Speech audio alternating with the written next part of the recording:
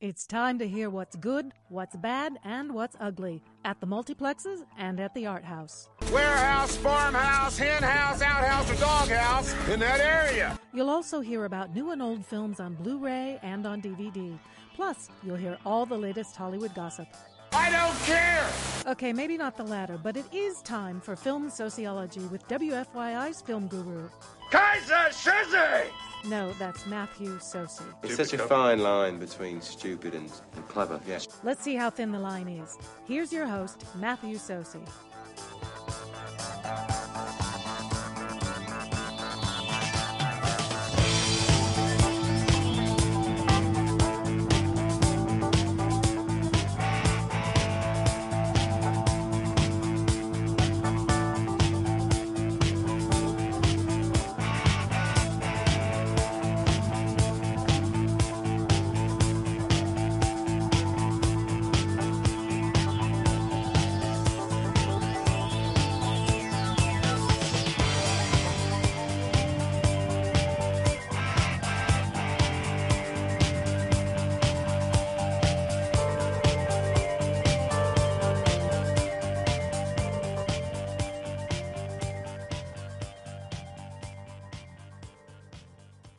Hello there, film lovers, and welcome to Film Sociology, a film talk show here on WFYI HD2 The Point and WFYI.org. If you have a question or a comment, you can email me at msocey, that's M-S-O-C-E-Y, at WFYI.org. I'm also on Facebook, also on Twitter at Matthew Socey. The show is available as a podcast. It's also available on iTunes. And we have a blog, which someday will be updated at filmsociology.tumblr.com. I have a gaggle of guests in studio. I'm a little later on in the show. You can hear my chat with, talk show host Robert Irvine. He's got a show on the CW at 1 o'clock daily called The Robert Irvine Show. He's, of course, a regular here at the show. But we have the show's going to turn into stage sociology in a little bit because the $1 Million Quartet is here. But I guess we'll start over here. Verbally sign in and why you're here, besides the fact that you're on this fantastic show, but your duty in the part of the production. Go ahead. I'm Taylor Grant. I played the role of Jerry Lee Lewis. Great hair. Thank you. I'm DJ Salisbury. I'm the director. Also great hair. I'm Brandon Allstott. I'm playing Johnny Cash. Fingers crossed on the Cubs. Yes. He's wearing a Cubs cap. Adam Tran, and I'm playing Elvis Presley. Full disclosure, I've directed this man. Yep. So welcome to Inside Joke Theater here at WFYI. All right, so we'll get to them in a little bit. But first, I do want to talk about there is one film of note that opened that is opening this weekend. If you don't go see The $1 Million, and you really should because it opens this weekend. The new film from Oliver Stone is the biopic of Edward Snowden called Snowden with Joseph Gordon-Levitt. And I'm really torn because I have said before, and this sounds like the film critic equivalent of why doesn't MTV play videos anymore. I kind of miss old, young, crazy Oliver Stone.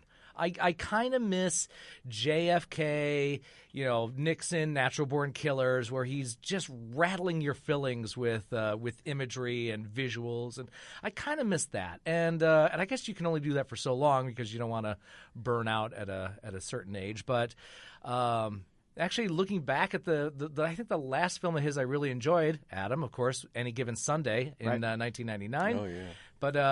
But since then you've had Alexander because there's like 5 different director's cuts of Alexander, and none of them are really weird. And Angelina Jolie apparently was 2 when she had her son. That's okay. Yeah.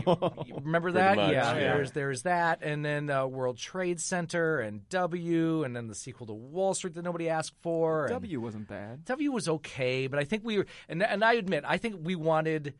Me, because I'm the royal we. I think we wanted a more Nixon JFK slashing of the character, and he did not do that. So I guess there's credit for that. More sympathetic. Wall Street and Savages, and then the other stuff, and now Snowden. So the question in this film is, I think the more.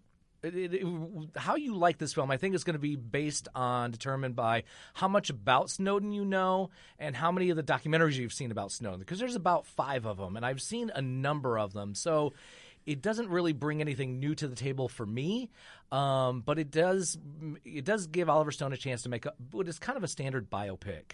I always have to quote my buddy Laura Jansen, who said, "I don't like biopics because they're movies about people." And what she's saying is the biopic format. The biopic format that, of course, Walk Hard destroyed years ago. Right. Hilarious. But they still keep making them. So so there is that. There's a few visual moments with Stone. There is and of course, when you have an Oliver Stone film, you have a really good cast. Melissa Leo, Zachary Quinto, Joseph Gordon-Levitt. We've already mentioned Rhys Ifans, Tom Wilkinson, Shailene Woodley, who plays the girl. Capital T, capital G, meaning she has to be exasperated and tell Snowden that he can't do things. And that's really about it. Sorry, but you got to work with Stone. So yeah, it's kind of a limp biopic for the most part. But if you know nothing about Snowden and you like the actors, the acting is fine. They do what they're supposed to do. But for me, it didn't bring anything new to the table. So there is that. A couple of titles of note on DVD and Blu-ray: Captain America: Civil War. The fun one. That's out. Go for the fact that it's more fun than the other one, and stay for the airport scene. Oh yeah, and great scene. And the fact that Spider-Man is now 19. That's right. So I think Ariel Winters is playing his aunt in the next film, but that's neither here nor there. Thank you guys. And then also out on DVD and Blu-ray, a film that not enough people went to see, so hopefully more people will rent it, like you, Adam. Pop Star. Right. Keeping on, which is I'm sorry, Never Stop, Never Stopping. Yeah, oh, Never sorry, Stop, Never my Stopping, mistake. yes. But it is the kind of boy band that version one. of Spinal Tap. And so I know you when you're not being the king, Right. My parody boy band Brozone, so which is coming back in October, November. you guys are going to have brunch and watch this, right? We should. Yeah, you We should. absolutely should. Yeah. We'll make it a film sociology event. I'll host. We'll come to the Slackers and we'll The Slackers eat crepes Club Med? and Yeah. watch Pop Star. I call my home the Slackers Club Med. Between the movies and the music, you won't get sun, but you won't be bored. So, anyway, that is out, as well as the documentary De Palma, which is basically a one-man show. It's a talking head of Brian De Palma for 90 minutes, talking about the films that he has made over the years. At the very least, it's a reminder you should watch certain things again, like Phantom of the Paradise and Sisters and Body Double. And yes, there's a lot of anecdotal stories about making Scarface and working with John Lithgow. And anyway, it's a lot of fun, and hopefully not just for movie nerds only. Okay, over at IU Cinema, just to make a note, let's see, we go to Monday the 19th. Racing Extinction, which is a 2015 documentary. That's at 7 o'clock. Tuesday the 20th, Black Snow from 1989. A Mongolian Tale on Thursday the 22nd at 7 p.m. On Friday the 23rd, at 3 p.m. as part of their Cinekids selection, Kung Fu Panda 3, the Mandarin version. So it must be in the original language, or in Mandarin language. Mia Madre at 9:30 p.m., Belladonna of Sadness at 11:59. And then mark your calendars, gang. You could go see these guys and then go to a midnight movie. Because over at the Keystone Arts, just as a reminder, there's October midnight movies starting September 30th and October 1st with William Castle's The Tingler with Vincent Price. I don't think they're I don't think they're wiring the seats for that one. That's right. October 7th and 8th, the 1978 Invasion of the Body Snatchers. Yeah. And I know somebody online who got a picture of Donald Sutherland's face as a tattoo from that final moment. So better them than me. October 14th and 15th, the original Carrie from 1976. Yes, Stephen King. Take your prom date to that. Friday the 21st and Saturday the 22nd, Night of the Creeps. And then October 28th and October 29th, the original Halloween. Yes. So there's a good midnight movie series right there. So, okay. And that's really about it for films. Not a whole heck of a lot. So you should go see these guys. So, guys, tell me about the $1 Million Quartet. Go, Adam. It was a fateful night on December 4th of 1956. It's also a photo that you can see anywhere and everywhere. It's Yeah, also that it's photo. famous Well, you photo. can see the cut or the uncut photo. The uncut photo has a girl sitting on the piano, and the cut photo is just the guys. Because the girl, who is sort of being mythologized in our show, is she was actually a dancer, right? A dancer, Yeah, she quote was unquote, a real person. quote unquote she was dancer. from Hollywood. I want to say a hula dancer. Yeah, well, they like just that. said dancer, but the story is that she was an exotic dancer and that Elvis didn't want to take her home, and that's why the Colonel cut her out of the picture. Interesting. It was bad press. Again, thanks, Colonel. Thanks, a Colonel. lot. Yeah. So in our version, the girl, it's sort of like an Oliver Stone film. The girl is her name's Diane, and she's a singer. She's a Hollywood singer, and she has a tear down number in the show that it serves its purpose. It is consider it torn. Yeah. So it's about this night where these four guys. Carl Perkins was slated to have a recording session. Jerry Lee was asked to actually play piano on that session.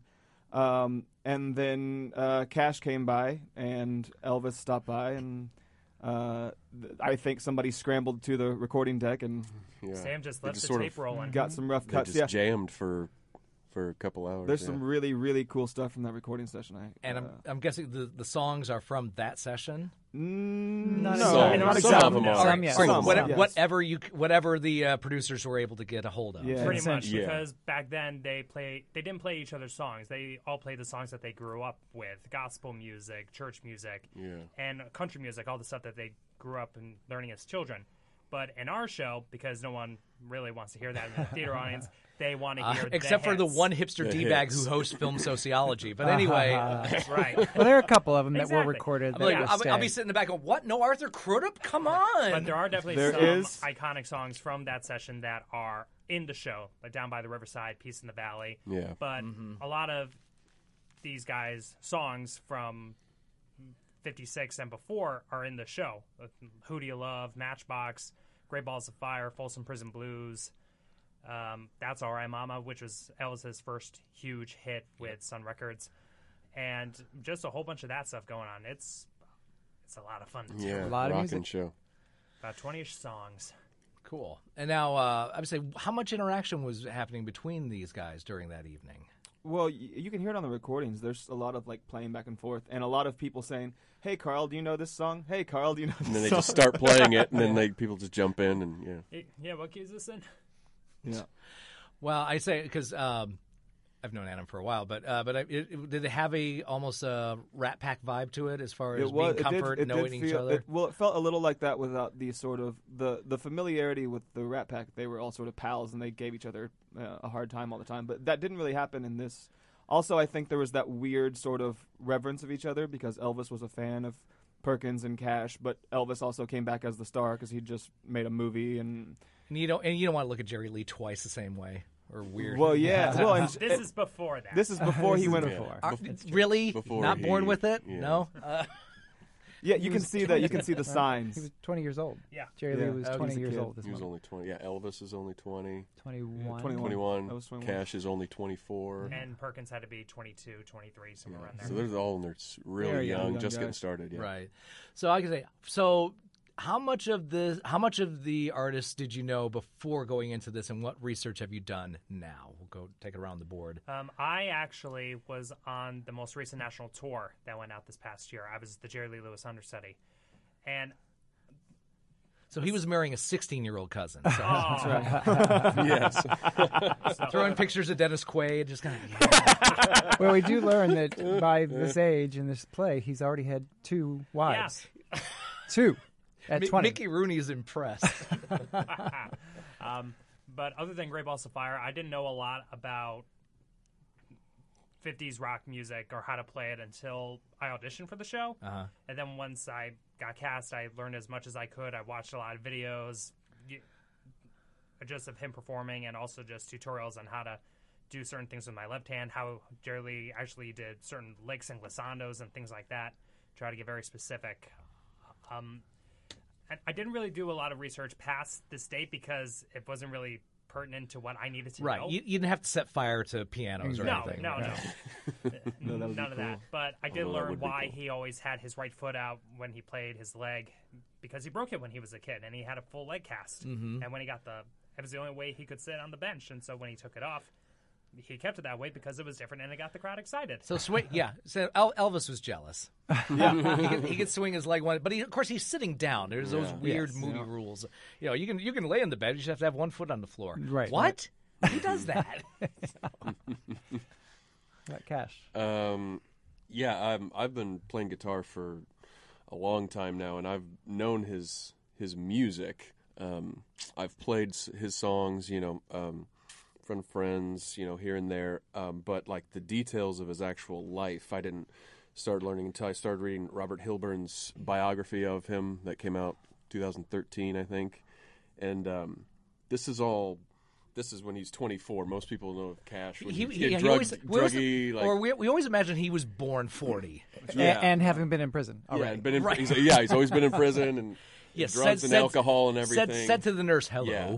This is before he got addicted to amphetamines. Right. And he drank, but he was still a God-fearing man, but deeply conflicted because he was Christian, but he also had, impulses like we all do, and he, had problems with, being attracted to the women he was around, but still wanted to be true to his wife, his first wife, Vivian, before he got married to June. I just find him a really just deeply conflicted, interesting character. There was something about him, the way he sings, and just the way he connected to an audience, the way no other singer did.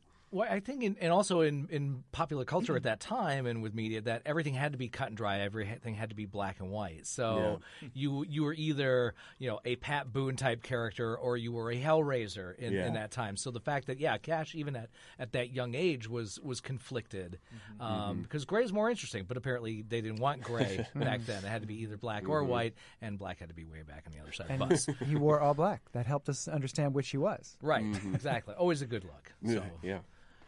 I grew up wanting to be Elvis. My grandma used to play. And by the way, he wants to be 50s Elvis. Everybody does 50s 70s. No not white the 70s. jumpsuits, please. Yes, Sky Point, Dave Wilson. Yes, we know you made a career on it, but do the 50s one. Wear the gold lame suit. Yeah. Well, my grandmother used to play Elvis and Johnny Cash records on Sundays, and that was like my church because I was raised by heathens. So Did you put that on your college application? I think I did. Yeah, they were trying to. It was missionary admittance, so to speak. Yeah. Ooh. So yeah, I knew a lot about him. I watched his movies and listened to his music forever. But then going into this, I read a couple of things. I read a collection of interviews that somebody had collected with people who knew him at different stages of his life. Really helpful for the people who knew him when he was still in Tupelo. And then I read Jerry Schilling's book, Me and a Guy Named Elvis, which was really helpful. Because Jerry did sort of look up to him, but you can tell that as the relationship grew, he really saw him more as a human instead of like the guy he looked up to all the time. Right. But I just got that sort of sense of like, Elvis was somebody who was really popular because women were really into him, but he got made fun of a lot, and he was taking flack from other guys his age and stuff all the time. Really, i.e., guys with bad haircuts. Yeah, I mean, and the guys who were that macho thing was part of their identity, and it didn't sit well with them that he wore eyeliner and did his hair all the time. And, right. Yeah. Well, say. And by the way, I was talking about that the early Elvis films, not the when he made the same film 3 times a year throughout the mid '60s. Yeah. But I would say, did you ever see the TV movie with Kurt Russell? Because there's a great Kurt scene. Russell. of that. Yeah. I saw with Jonathan Rhys Meyers. Yeah, that one's not bad. Yeah, he was actually pretty good, I thought, for being a Brit playing Elvis, which is, well. Well, you're playing Elvis, so shut up. Yeah, it's true. No, but actually, again, when you come to the Slackers Club, Matt, I have the film. I remember seeing it when it came out. I think it was like 78, 79. But Kurt Russell Elvis connection's really extended and weird, but effective because he's the kid who kicked Elvis in the shins and It Happened at the World's Fair. Right. Then played Elvis. Then voiced Elvis in Forrest Gump. Then played an Elvis impersonator in the god awful thing with Costner. So that 3,000 miles of Graceland. Yeah. Graceland. So yeah, it's always kind of been there. Yeah. But I remember there is a scene where he's harassed in the high school bathroom because of his hair at that time. Yeah. So. Yeah, that's good stuff. So I guess the other thing I'm asking is how because I've not seen this one. Is there a full band or is there an orchestra? Because I'm wondering if, is it going to be a stripped down, bare bones Sun Records feel, or are we doing Broadway jukebox musical sound? No, it's not really a jukebox musical. It really is a play with music. It's as if you're in the studio. These guys are the musicians. Okay. We have a bass player who portrays Brother Jay, Carl Perkins' brother. Yep. And Fluke, the drummer. So they are the additional people that play, but these guys play their instruments, and they're pretty remarkable. So, it's just different setting. People are actually paying attention as opposed to being at a nightclub and them screaming ridiculous requests that you will never play in a million years. Yeah. Excellent. So when's the show run? 16th to the 22nd. And for more information, people can go to... Through the 2nd, October 2nd. Yeah, October 2nd, not the 16th through 16th. October 2nd. September 16th through October 22nd. Yes. Second. Go to wow. ATIstage.org. Or you can call 317-843-3800. That didn't even sound like you were reading it. That was amazing. I know. It's all from memory. All right, smart guy. Let's see you do it. And do it as Russell Brand. If you would, just call ATIstage.org, or perhaps, if you're into the telly, call 317-843-3800. Now that's more James Corden. There's a mix between the two if they had a child. That's never stopped him. No, it's not. No, he just... What have you done? Now I'm stuck in an accent. He panders. Adam, come back. Back. Or you do young Pacino. No, you can't do young. no. Not yelly, screamy enough. He might hear me. Screaming. So Can I get a cappuccino? okay, thank you, Spacey as Pacino. Spacey, God, it was 5 years ago. When Adam and I worked together, I found out, and I'm not going to do it. I found out that this young man and another cast member loved the film Any Given Sunday. Yeah. And there's a great speech. There are plenty of locker room speeches. There are plenty of halftime speeches. I think especially men actors like to play coaches. Because you get a great speech. You get one great speech, and that one's pretty damn good. And then of course, smart guy over here suggested I use that as the opening night speech for the cast. Oh, so he did. And so I did. But if you look at it, if you look at that monologue and don't. You look it up on YouTube. I'm not going to do it for you.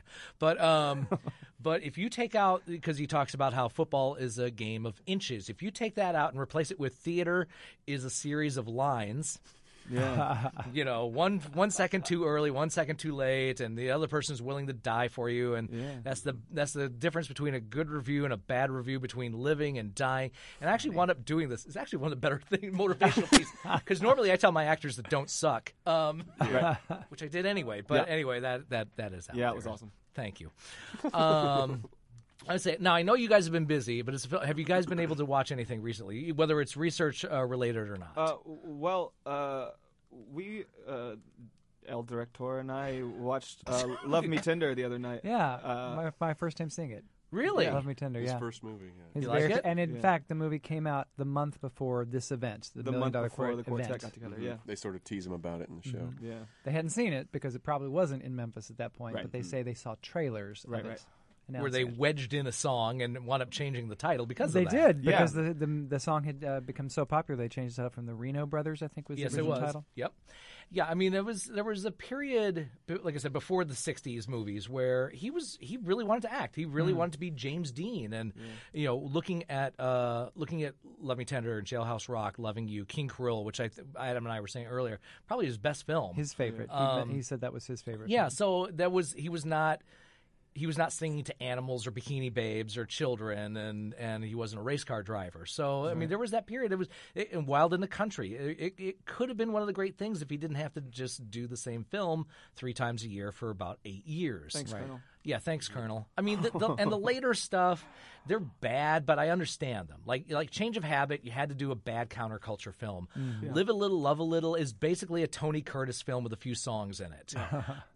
Stay Away Joe should just be shot off the planet. But how do you really feel? Seriously, and the concert films are great. I mean, it's actually that's the way it is. I wound up showing to my daughter. Because that was this was way into her Hannah Montana phase, but they don't show you rehearsals.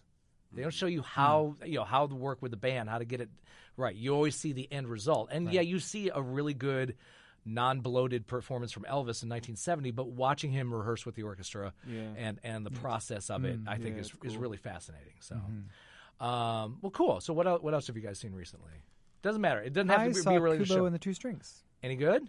Yeah, I liked it. It's beautiful, and it's really beautiful to look at. As I said to these guys, my review was I enjoyed it. I was intrigued by the story that's kind of unusual. It's an unusual tale, but I thought the humor was a little lame. Was it pop culture references and 20-year-old songs? Some just didn't feel like they had really gone the distance to find how to make the humor land. But it didn't detract terribly much because I was really engaged by the story as a whole. So they didn't use Smash Mouth? They didn't. Okay, no. That's good. That's no. good. Good. Now the guys are thinking. Yeah, they're thinking, what have I watched recently? Well, back to... I was just thinking about Smash Mouth. They just played at Earlham last week. Did they really? Yeah, they did. Well, Earlham College, full disclosure, I live near there, but they do like a Sunsplash. So they do like an afternoon concert near the beginning of the school year. And they played. Yeah, my guys at New Boswell said they could hear because the stage was outside, and they said they just heard 75 minutes of pure mediocrity, and not a second longer. So they did this. They did I'm a Believer and All Star and Sun and then bolted out of there. They couldn't get out there fast enough. Wow. Yeah, but that's of course a nostalgia band now at Earlham. Right. Yeah. Great. So I guess another film, I saw Florence Foster Jenkins, which I loved. I saw it in New York City with a full house. There was applause after one of her numbers. Really? The entire audience applauded after one of the very funny, very badly sung numbers. And it's hard, especially of Ms. Streep's caliber. It's hard to sing badly. It is hard to sing badly. As opposed to us, that comes natural. But take that, Pierce. Oh no! I auditioned for Spamalot a couple of years ago, and my goal was just be better than Pierce.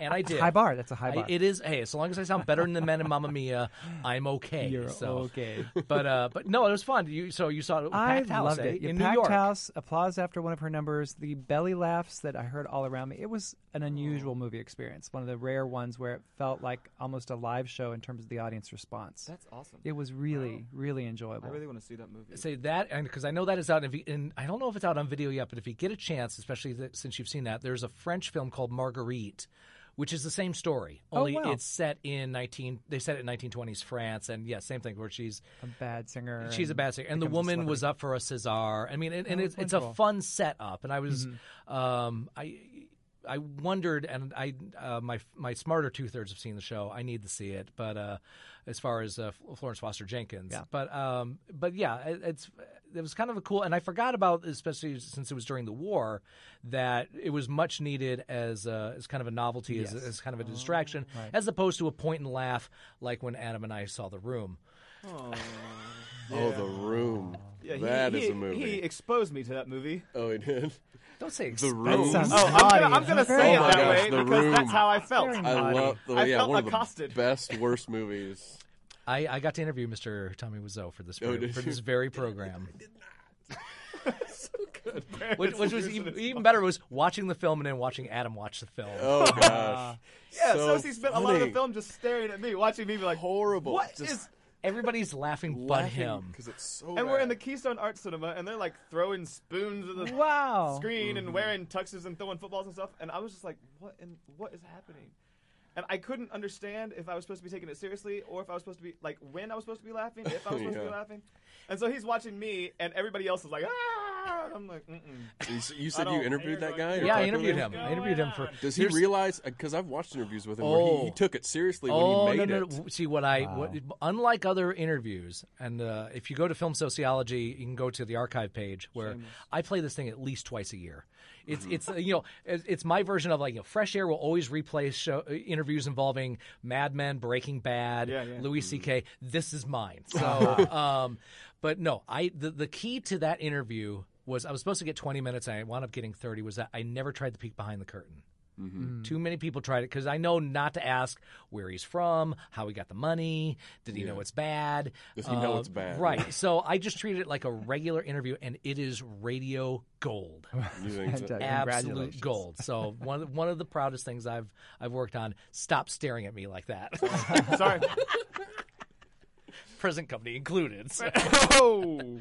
So I think you need to. Experience cinematic train wrecks. It builds character. Yeah. In fact, I think it was a study. Somebody just posted that that appreciation of so bad it's good shows sign of intelligence. So I'm a flipping genius. Well, and also, if you're ever captured by terrorists, you can outlast any of their mental torture. Because you can just sit there going, "I watched Tommy Wiseau. What else you got?" Yeah. What else you got? So, all right. I want to take a short break, and then we'll wrap things up in just a little bit, and we'll get to my interview with Robert Irvine. You're listening to Film Sociology, a film talk show here on WFYI HD to the Point and WFYI.org.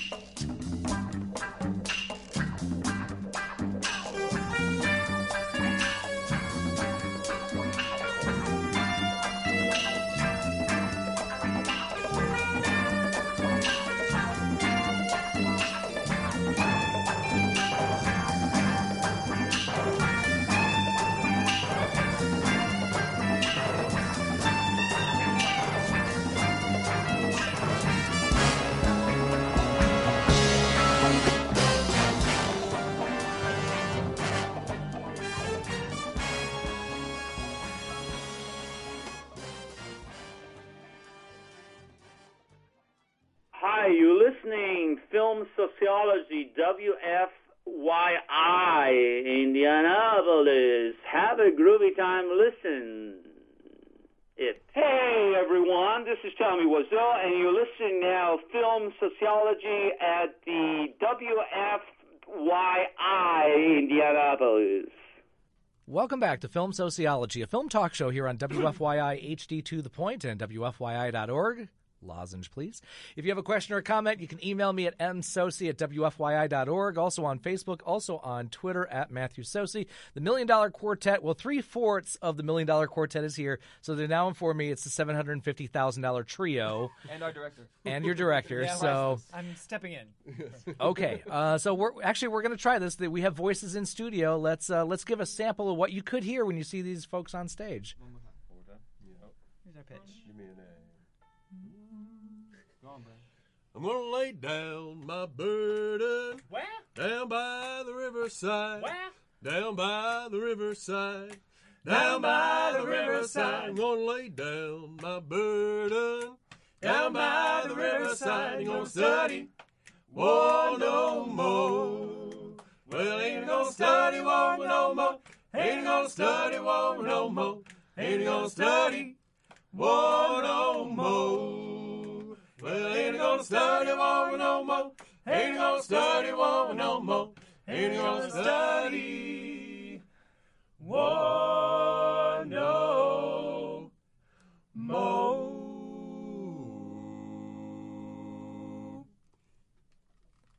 Nicely done, gents. Is this the earliest you guys had to sing? Yeah.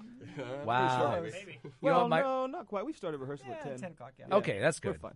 All right. See, so it's not that big of a problem. I don't have my half gallon of coffee in my steak mug, so I don't. You have 2 pints in you, so I'm coffee, saying Coffee, right? The Got a Pam rehearsal Grier to go movie. to, so- No, I it's- learned a whole new part in just now. yeah, Adam, don't get the '70s ramblings down Yeah, no. on the stage. Nobody wants that. Although they did make an entire album, "Having Fun with Elvis on Stage." Wow. An entire album of onstage banter. Yeah. Thanks, Anything for a Colonel. buck. Thanks, Colonel. Yeah, that's kind of, it was like, you gotta fulfill this album for RCA. Wow. So, okay, once again, where can folks go to see $1 Million Quartet? It is at the Studio Theater, part of the Performing Arts Center complex in Carmel. Yes. You can go to atistage.org or you can call 317-843-3800. That's the box office. So, guys, really appreciate you coming and hanging out. Thanks so much. Thanks for It was fun. See, good sports. It's not just for Adam anymore. Nope. That's your tagline on your show. Not just for Adam anymore. No, thanks a lot, guys. Appreciate Thanks, it. Betty. Thank you. We now move from the $1 Million Quartet to one of the film sociology regulars, Robert Irvine. He's got a new program, The Robert Irvine Show, Mondays through Fridays at 1 o'clock on Wish TV. So got a chance to talk with him recently about the show, some of his other endeavors, and, of course, a cameo by his lovely wife, Gail. So here's my semi-annual chat with Robert Irvine. Joining me on Film Sociology is one of our regulars, and this is a man who does push-ups for every business endeavor he has going on at the current time. Ladies and gentlemen, Robert Irvine. How are you, Chef? What's up? Well, you've been busy because I know at the time we were recording this, the Robert Irvine Show is up and flying on television. Congratulations. Yes, thank you. It's a 4-year process that came around really fast, that's for sure. It was on, it was off, it was on, it was off. All of a sudden it was on, and filming 3 shows a day, it's kind of crazy, but good. I say, when did you guys start actually filming? We started on the 17th of July. We got greenlit probably 4 or 5 weeks before that, and then it was Gail scrambling to find out, hey, where we're going to live in L.A. when we're there filming, because we're filming on the Jay Leno stage or, the old Johnny Carson stage. Uh-huh. So we're there 3 days, 4 days a week sometimes, 3 episodes a day, and it's crazy. So give folks the idea of what the show is, because with you, it could be just about anything. So the show is, a lot of people think Robert Irvine, they think food, obviously. I'm a chef. But what they don't think is conflict. And if you think of Restaurant Impossible, we used to, do the restaurant, find out why it was failing, and fix both parts of that. And those failing parts used to be, it's conflict with the owners, conflict with the staff, or whatever, not understanding the business. The Robert Irvine Show on CW now, all across the country, they got to check out the local listings for the timing there, but it's all about conflict. So if you think conflict in every type, shape, or form, it can be weight, it can be family, mums, dads, brothers, sisters, aunts, uncles, neighbors, issues within that whole family structure, food, obesity, they're all conflict of some way, shape, or form. And what I'm doing, drug addiction, alcoholism, we're attacking all of those points on the show. And here's the difference, Matt. It's a show that is about conflict. So obviously it's feisty, but the difference between this and any other conflict show is we actually give the resolution and we follow up with these folks that we give resolution to. I.e., I just put, 4 or 5 weeks ago, longer than that now, but a young man, a chef, funnily enough, who was an alcoholic, a drug abuser, which meant to leaning to abusing his family. And we put him into rehab, and I visited him back with him a week ago, and he's doing amazing. So you're going to see a lot of these follow-up stories of people have hit rock bottom, and we are literally giving them that hope, that second chance. There's also a lot of funny stuff, too. So it's kind of, we can't have all death, doom, and gloom on a show. So there's a little funniness in there, some funny things. But it's about conflict. And that's something that you've seen in Restaurant Impossible, but not to the intensity of this show. Remember, we don't have 36 hours and $10,000.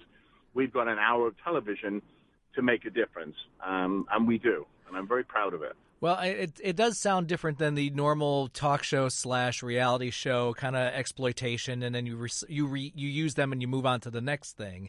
Where, as you said, there's going to be recurring characters or recurring people or updates on how people are doing. So you, as an audience member, you obviously the goal is to get sucked into the conflict and into the solutions. Mm-hmm. So. Definitely. The other thing, it was funny, you mentioned, we've been mentioning a little bit of Restaurant Impossible. My suggestion is I think every week, Tom, Tanya, Cheryl, and Lynn should just change your set every day. The set was, it's not moving, believe me. It's a very expensive set for this style show. And I think they would have a conniption if that happened. Really? Could it be done? The guys could do it. Tom's busy taking care of my other restaurants right now, bless him, building out in Vegas and in the Pentagon. So he's a little busy right now. Okay, well, I was just thinking of you, sir. That's all. I would say, because you say you're doing 3 of these a day, and I know that there's a mixture of tones. I mean, and like you said, you don't want to have a lot of doom and gloom, but how do you line those up? I mean, are you doing the same type of show, in one day, or I mean, how do you mix it up? We do 3 segments. We do on average 3 segments per show. Mm-hmm. And here's the funny part, or the good part, I should say, not the funny part. If one segment is so good that it goes on and it's such a great story and such a meaningful and we need to change them lives, then that's the show. Anything else gets moved to a different show, we'll still shoot it, but we have the ability to change those shows as the day goes on. Just like Restaurant Impossible, we don't know what we're going to find until I peel back that onion. It's about finding out the story, listening, understanding, and then trying to resolve those issues. And I can't tell you what they are until it actually happens. I don't pick them. I just walk on the stage.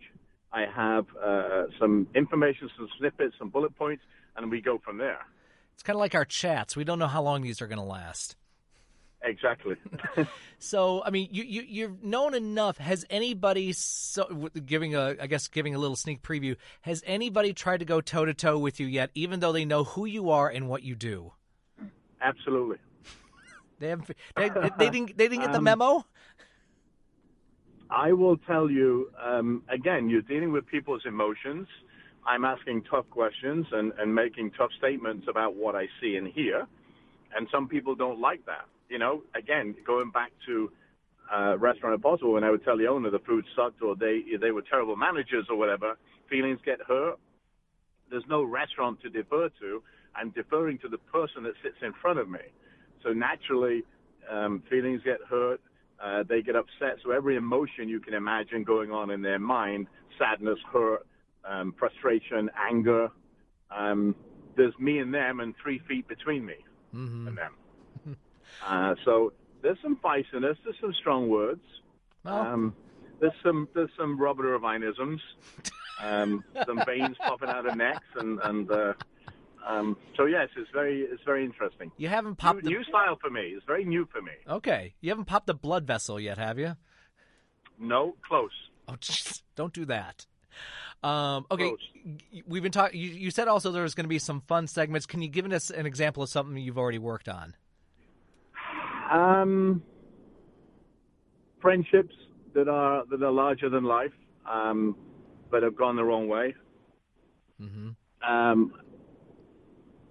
Hang on a minute, I'm moving here. Be safe. You can never tell what's going to happen based on friendships. And when I say friendships, and I'm trying not to give it away. That's why I'm being a little coy here. I've dealt with friends that have been friends for a long time, then they're jealous. But it's a funny jealousy based on looks, clothes, life. So that's all I'm going to tell you. And It sounds very cryptic, but if I go any further, you'll probably figure it out. Okay. But there's just funny moment. I can tell you, I think I'm a big statuesque guy. Some of these segments, I'm not the big statuesque guy. Statuesque. Who? Statuesque. That's what I said, statuesque. Oh, okay. My wife is correcting my statuesque now. That's where you say, yes, dear. That I always say yes, dear. She's the boss. Hi, Gail. Hello. Don't worry, I'll get to you it's soon. It's the funniest thing. I get the best of both worlds because my wife not only has her own career, which you know, but she travels with me. She works out with me. She, it's great because she gets to see everything I do and gets all the frustration when I'm frustrated. She has to even it out for me. I would say, yes, I do. What has she done on the show so far? Not thing. She just watched the show, and it's funny. Everybody says to me, "Is Gail going to be on the show? Is Gail going to be on?" Maybe at some point. I give my 2 cents after all the segments. Yeah, she gives me her 2 cents on my performance, the story, and the woman's perspective. Yeah. Yes, dear. Which is, I've never said yes, dear. No, you haven't. I'm not one of them guys. No. I like to debate, Matthew. You know that. Yeah. You can tell me I'm wrong, but tell me why I'm wrong, and tell me what could be done differently. So there's a problem, then give me a solution to the problem as well. Right. No, I know that. You know. So, and Gail is my perfect a soulmate, but she's my balance meter. And your sparring partner. Oh, geez, I always lose at that one. You would be what they call in the business, sir, a jobber. So that's all right, Mr. Jobber. Yes. Oh wow, Gail! Wow, Gail got educated on that stuff. Gail. Yes, I am one of them things, a jobber. Then yes. Your special delivery Jones. October 2nd gets inducted into the Hall of Fame for TNA, so I'm really proud of that. Congratulations. Anyway, so I'm her sparring partner. There you go. Hey, shifting gears a little bit, tell us, because you also have a magazine. You now are on magazine racks. So do you waltz in like Meryl Streep in The Devil Wears Prada? What does the magazine have to offer?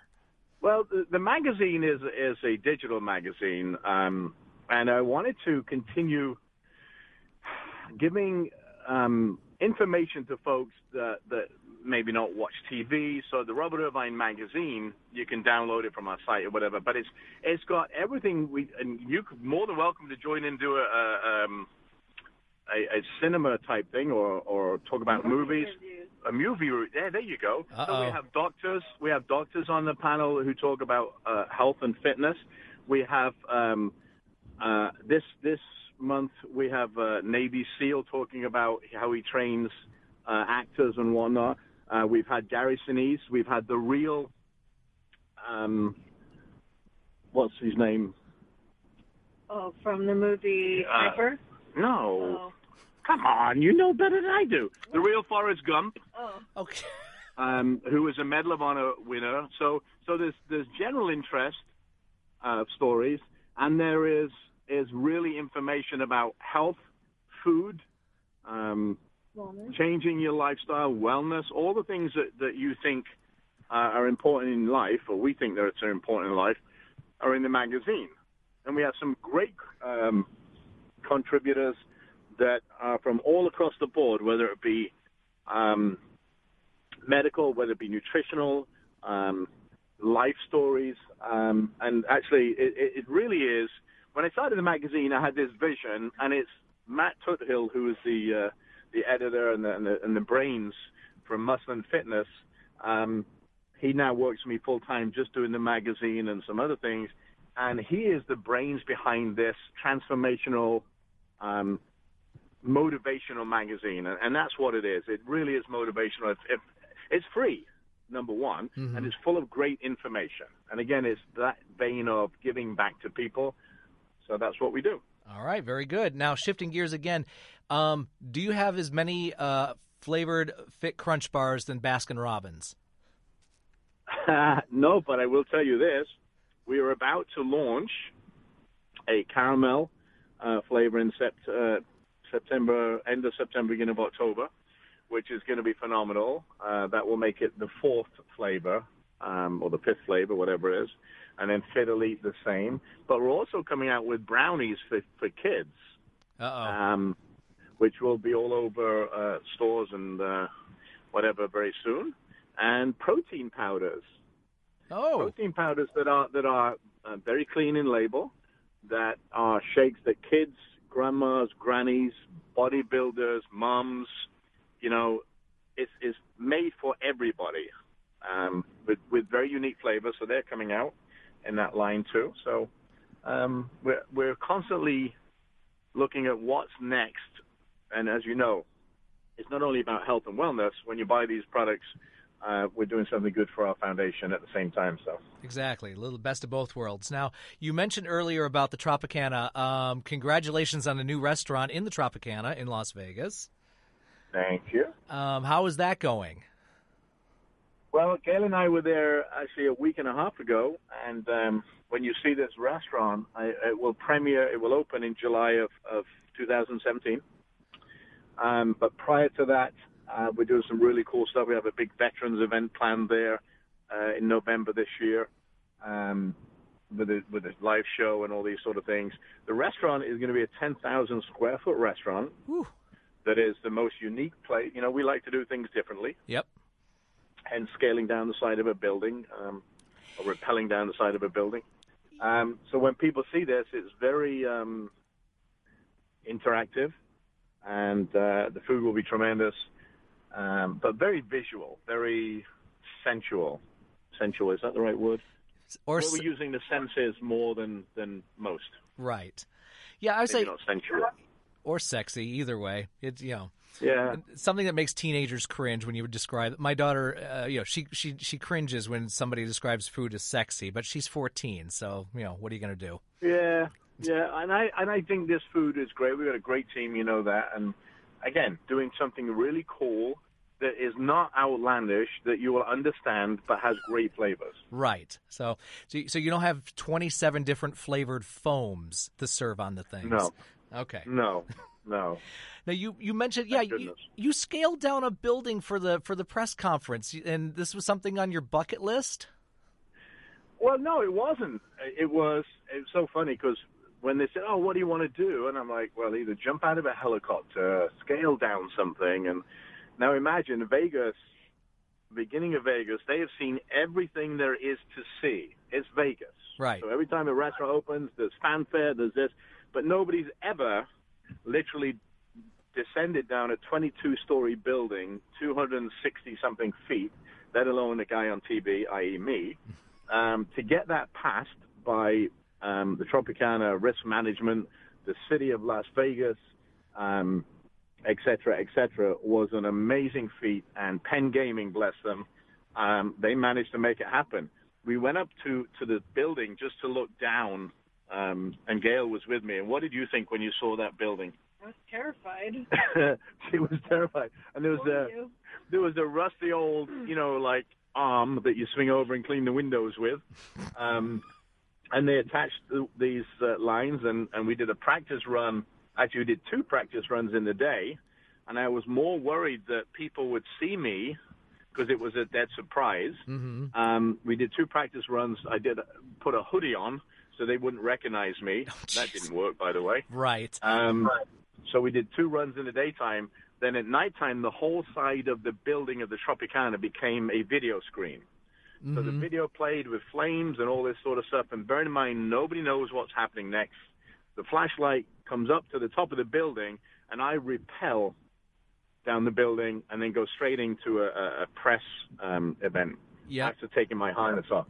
Now, the coolest thing about this is when I did it in the daytime, it was fast. It was kind of get up, jump down, whatever. Mm-hmm. I had to wait a minute plus for the video to stop, and I was hanging over the ground at 260-something feet by this little rope. And I started to think, well, what happens if?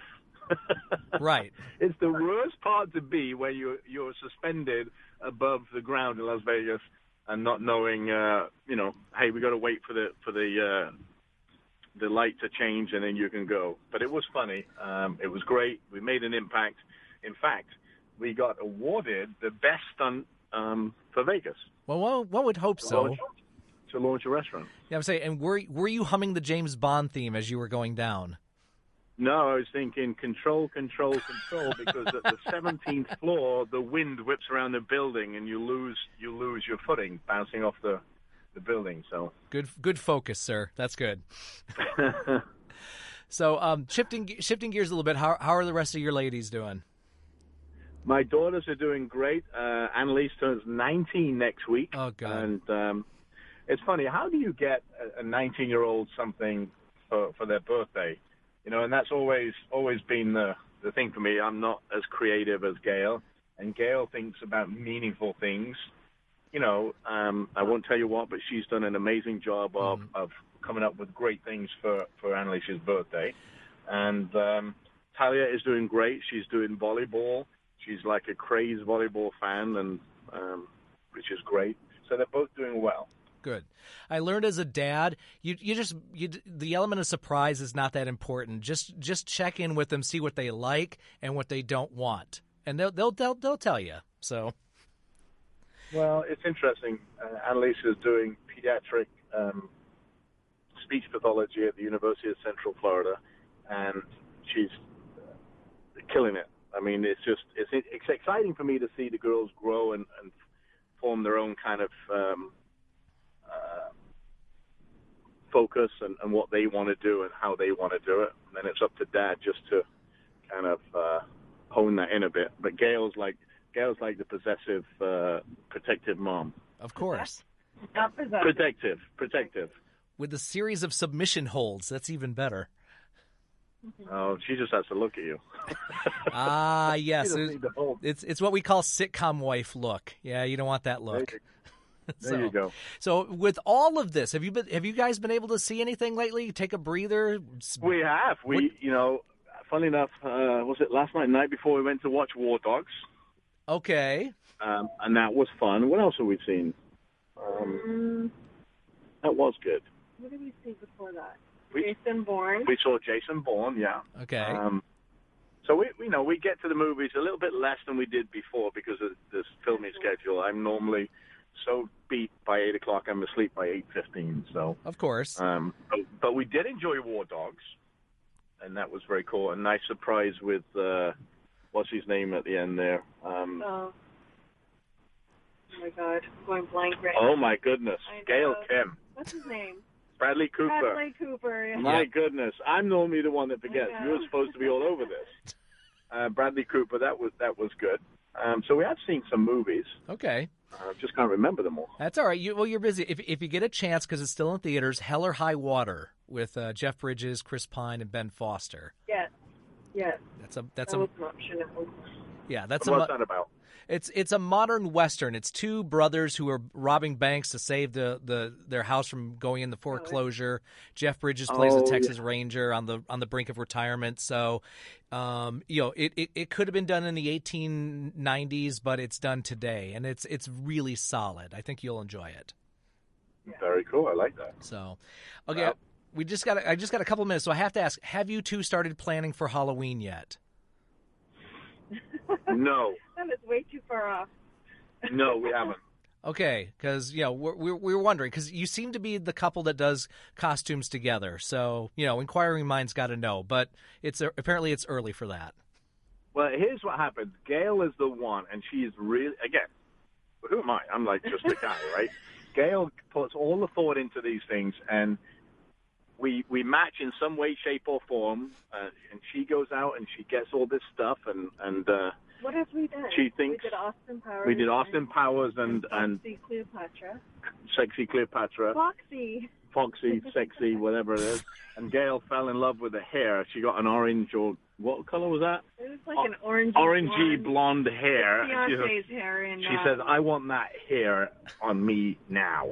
So yeah, she does all the planning for that, and we get into it. Yeah. Okay, that's for sure. Well, that's good. It's just, anyway, I'll leave that to you guys. You're a happily married couple, so. All right, so ladies and gentlemen, just a reminder, the Robert Irvine Show is on CW. You can check out his magazine online. And Gail, of course, is getting inducted. Congratulations. And you guys are everywhere, so make sure you get some quality time together like you are right now and enjoy that. Well, listen, we have to do a play together. We don't know when we're going to do it, but I would love to do some, not Romeo and Juliet. I'd like to be the bad guy or something. So whenever you come up with a thing that you're going to do with Emma and the family, my gosh, you're gonna, that we can do one like, what is it, a pop in and pop out, a cameo. Right, you're like you're Sean Connery at the end of Robin Hood. I get what you're saying. You can kill me off, but it's a one night only kill me off. I'll work that into my contract. Actually, next week I'm getting my hair cut for the play I'm doing right now, so I'm going to lose 10 pounds easily. Nice. I'm going to have my hair cut today. Oh my gosh. Yeah, but yours anyway. I'll send you pictures when it's I'll show you before and after. You'll have a awesome. You'll flip. So, all right, guys, I appreciate the time. So, keep your head up. We love you. Talk to you soon. Be good. All right, take care. Take care. Bye-bye. You can see the Robert Irvine Show Monday through Fridays at 1 o'clock on Wish TV Channel 8.